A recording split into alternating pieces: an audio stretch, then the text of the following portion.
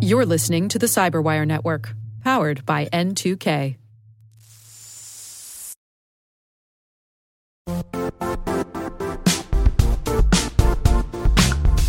The IT world used to be simpler. You only had to secure and manage environments that you controlled. Then came new technologies and new ways to work. Now, employees, apps, and networks are everywhere. This means poor visibility, security gaps, and added risk. That's why Cloudflare created the first-ever connectivity cloud. Visit cloudflare.com to protect your business everywhere you do business.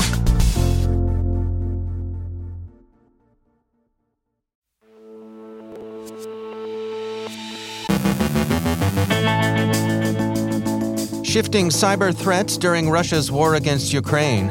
A Twitter exploit may have compromised more than 5 million accounts.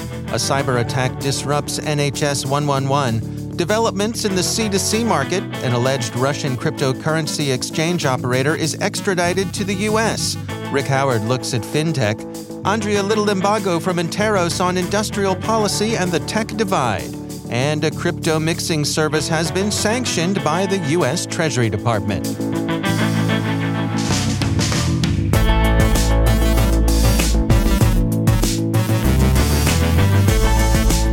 From the Cyberwire studios at Data Tribe, I'm Dave Bittner with your Cyberwire summary for Monday, August 8th, 2022.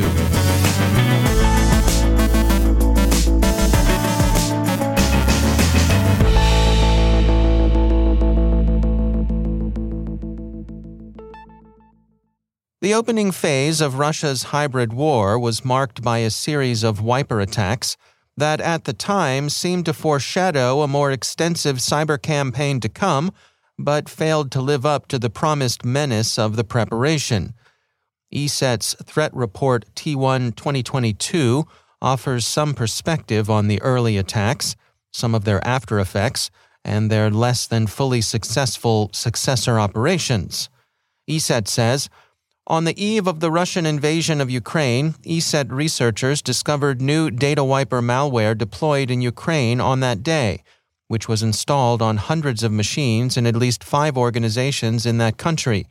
The attack came just hours after a series of distributed denial-of-service onslaughts knocked several important Ukrainian websites offline.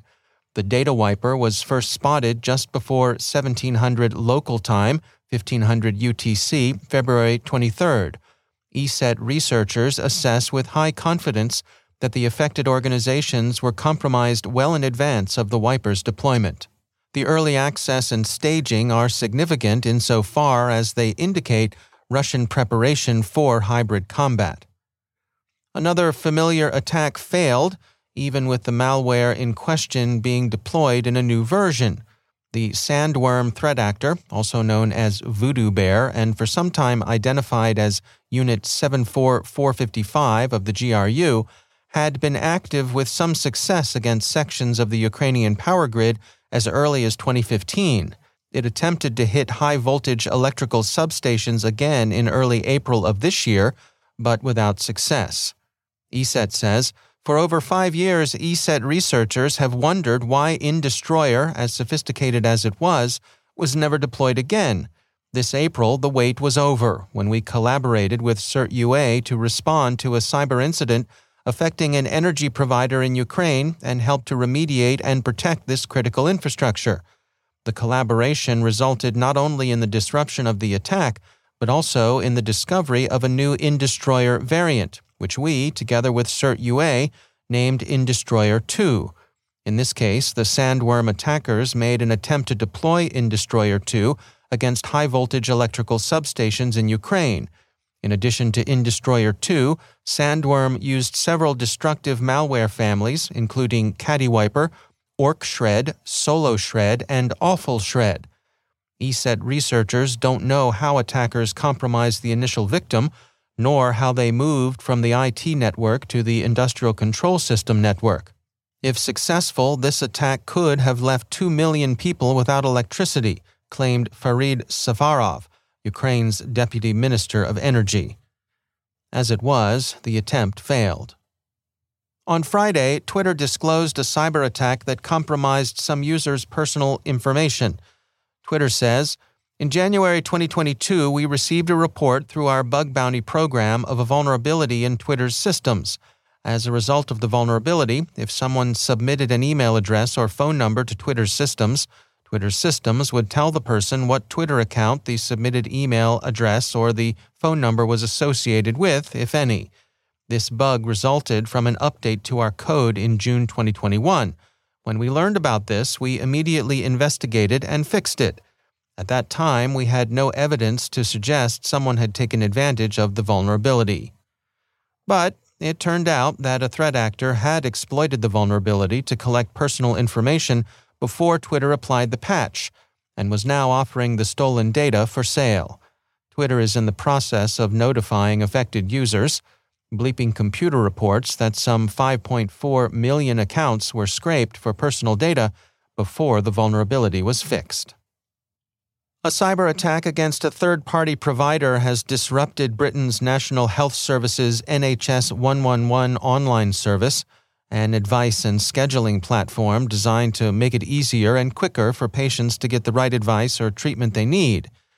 Advanced, a digital services provider for NHS 111, detected the attack on Thursday. The BBC says the target of the attack was the system used to refer patients for care, including ambulances being dispatched, out-of-hours appointments bookings, and emergency prescriptions. The Guardian reported on Saturday that the government was organizing a coordinated resilience response and that recovery might well take into this week. There's so far been no public attribution of the attack, but the Telegraph says that an unnamed nation-state is suspected. Investigation, like recovery, remains a work in progress. There are two noteworthy developments in the criminal-to-criminal marketplace. First, as Bleeping Computer reported on Thursday, a service that calls itself Dark Utilities offers command and control as a service for criminal clients. Researchers at Cisco Talos describe the service as a platform that provides full-featured C2 capabilities to adversaries. It's marketed to the underworld as offering affordable remote access, command execution, distributed denial of service attacks, and cryptocurrency mining operations on infected systems. Subscribers can get command and control as a service for an initial fee of just under €10. Dark Utilities has some 3,000 active subscribers. In another C2C subsector, the initial access broker marketplace where stolen credentials are hawked, the Genesis marketplace is said to deliver its wares with sophistication and polish. Researchers at Sophos describe the service, which has been active since 2017, as follows. Genesis, called Genesis Marketplace or Genesis Store or Genesis Market, the site refers to itself inconsistently, is an invitation-only marketplace. It sells stolen credentials, cookies, and digital fingerprints that are gathered from compromised systems, providing not just the data itself, but well-maintained tools to facilitate its use. On Thursday, Alexander Vinnik finally arrived in the U.S., extradited from Greece. Mr. Vinnik, the U.S. Department of Justice announced Friday, faces money laundering charges in connection with BTC-E, an exchange that allegedly catered to the criminal-to-criminal market. Assistant Attorney General Kenneth A. Polite, Jr. of the Justice Department's Criminal Division said, after more than 5 years of litigation, Russian national Alexander Vinnik was extradited to the United States yesterday to be held accountable for operating BTC-E, a criminal cryptocurrency exchange which laundered more than $4 billion of criminal proceeds. And finally, in a cyber-related designation, the U.S. Department of the Treasury this morning added Tornado Cash to the department's specially designated nationals list. Tornado Cash is a virtual currency mixer, and the Treasury Department has concluded that this particular mixer is implicated in laundering the proceeds of cybercrime. In particular, Reuters reports, the department is concerned about the uses North Korea's Lazarus Group has made of Tornado Cash. The immediate effect of the sanctions, CoinDesk notes, is that U.S. persons will no longer be able to use the mixer. This is the second virtual currency mixing service Treasury has sanctioned for connections with North Korea. Blender.io came under sanction early this past May.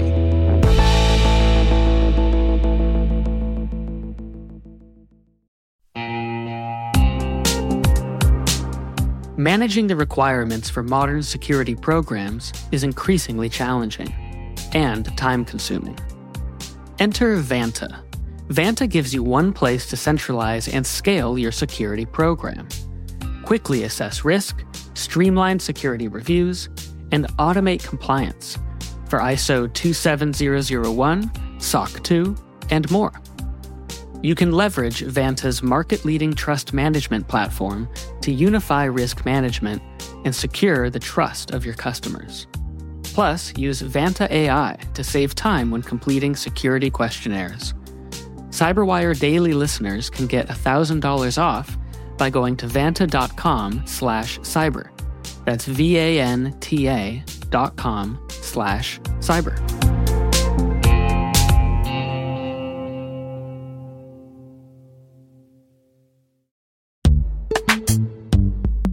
In the dynamic world of enterprise security, identity architects and IT leaders face a major challenge. Growth by repeated acquisitions multiplies the complexity of everything. Multiple IDPs, MFA providers, policy engines that all need to coexist. This can lead to fragmented user identities and policies that create security vulnerabilities and add access friction. Strata Identity solves this. Now you can decommission unneeded IDPs and consolidate the ones you'd like to keep without rewriting apps or disrupting users, engineers, and app owners. Plus, Strata's modular architecture makes it easy to integrate with any identity provider without manual maintenance and coding. Join the ranks of cybersecurity leaders using identity orchestration. Visit strata.io/cyberwire, share your top identity security priorities, and receive a pair of complimentary AirPods Pro. Offer valid for organizations with over 5,000 employees. Step into a new era of identity management at strata.io/cyberwire.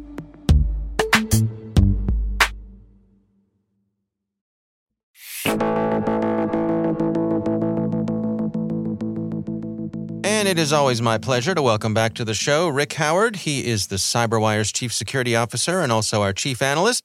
Rick, great to have you back. Hey, Dave. So on your CSO Perspectives podcast this week, you are highlighting a topic called fintech. And that phrase pops up all the time as I'm reporting the news. But I have to admit that I am less than crystal clear on exactly what it means. So can you clarify it for us here? What's going on? Sure. So it's a kind of like a general term, this X-Tech, quote unquote. It's new technology that seeks to improve and automate services like in various sectors. You've heard of agri-tech for agriculture, ed-tech for education, ad-tech for marketing. Fintech is for financial services. The fintech ecosystem has been around for years, but just recently, venture capitalists have been investing huge wads of cash into fintech startups to take advantage of this new thing called Web 3.0, all this new innovation going on there, which is essentially taking the middleman out of the equation, like the banker, and maybe using blockchain technology to do it. So in this episode, I'm going to talk to two fintech experts because I had no idea what it was until we started talking about this. They're both from Akamai, so they'll tell us what's going on. Shouldn't it be fintech? It's financial. Like I don't mean to be pedantic, but maybe a little bit. Maybe fintech, yeah. It is spelled fintech, yeah. It is spelled fintech. It's financial. I guess if you called it fintech, people would think it was about finding people. So the two Akamai guys said it was fintech, so we'll go with them. All right. Yeah, I definitely bow to their expertise. All right, well, that is for our CyberWire Pro subscribers.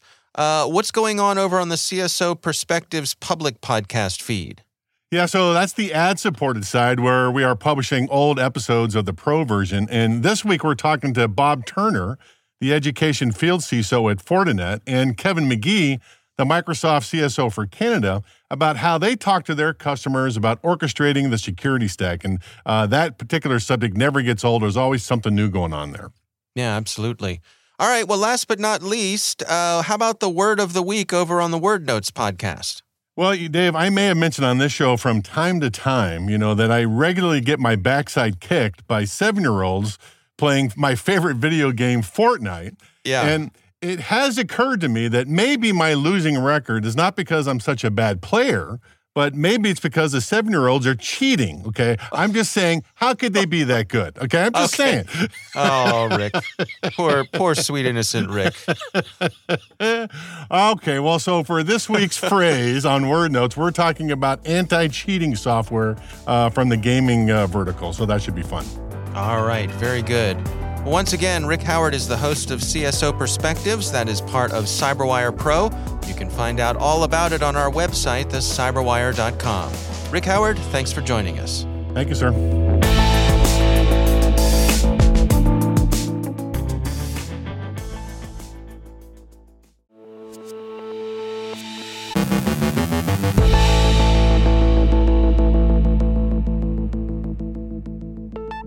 And I'm pleased to be joined once again by Andrea Little-Limbago. She is Senior Vice President for Research and Analysis at Interos.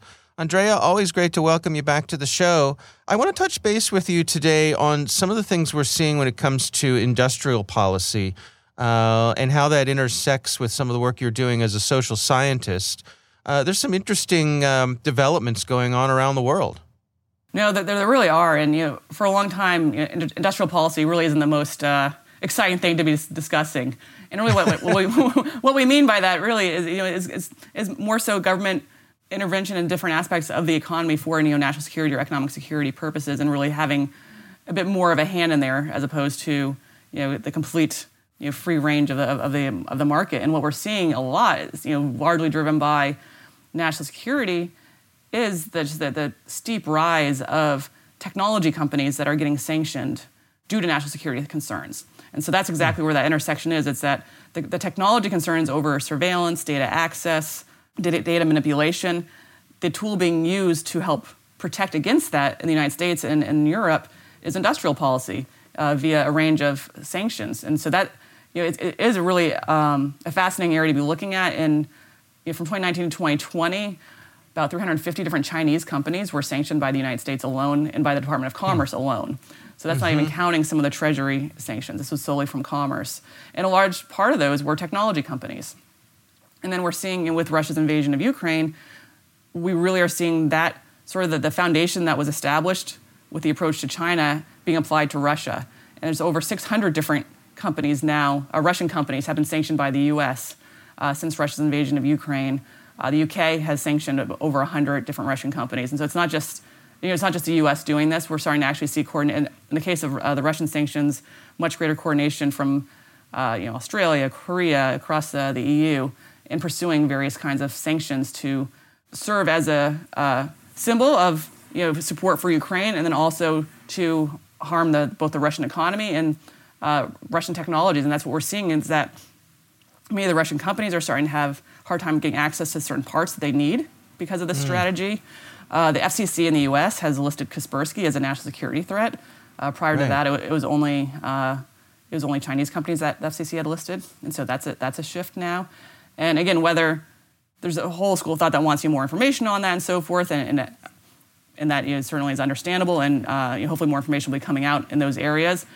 But regardless, this is what the government has stated as a concern, as their law, and as their and for partners they're willing to deal with. And so it does have economic implications and implications for really technology writ large, and for what kinds of technologies are allowed in a corporate infrastructure.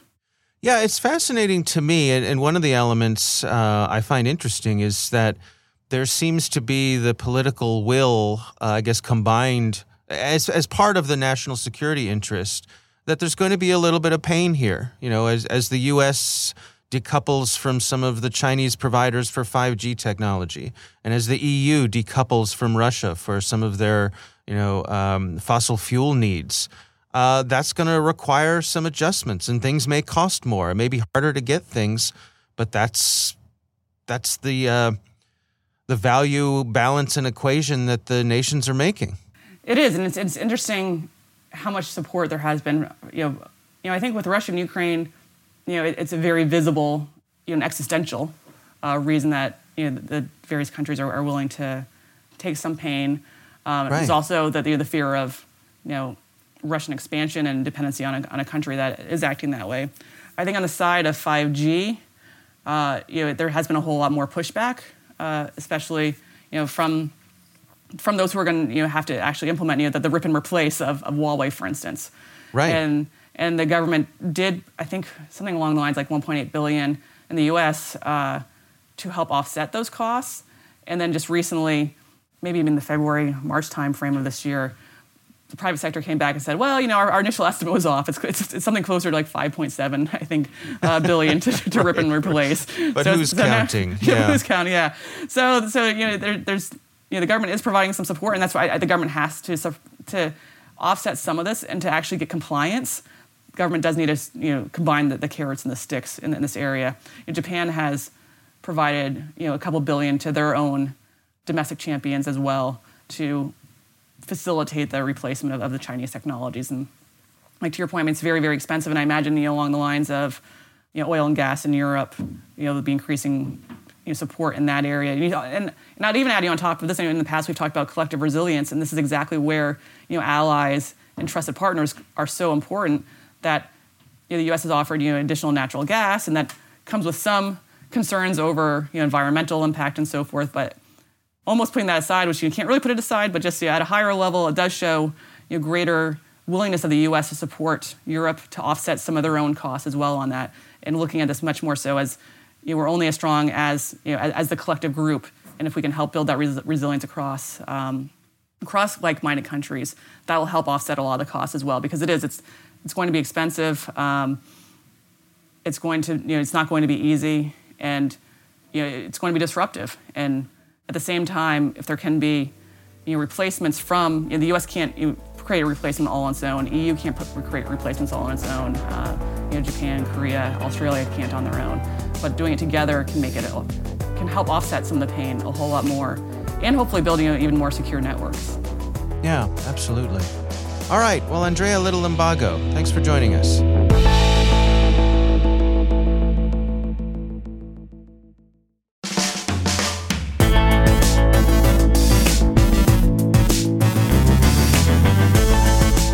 And that's the Cyberwire. For links to all of today's stories, check out our daily briefing at thecyberwire.com. Don't forget to check out the Grumpy Old Geeks podcast, where I contribute to a regular segment called Security, Huh? I join Jason and Brian on their show for a lively discussion of the latest security news every week. You can find Grumpy Old Geeks where all the fine podcasts are listed. The Cyberwire podcast is proudly produced in Maryland out of the startup studios of Data Tribe, where they're co-building the next generation of cybersecurity teams and technologies. Our amazing Cyberwire team is Elliot Peltzman, Trey Hester, Brandon Karp, Eliana White, Haru Prakash, Justin Saby, Liz Irvin, Rachel Gelfand, Tim Nodar, Joe Kerrigan, Carol Terrio, Ben Yellen, Nick Valecki, Gina Johnson, Bennett Moe, Chris Russell, John Petrick, Jennifer Iben, Rick Howard, Peter Kilpie, and I'm Dave Bittner. Thanks for listening. We'll see you back here tomorrow.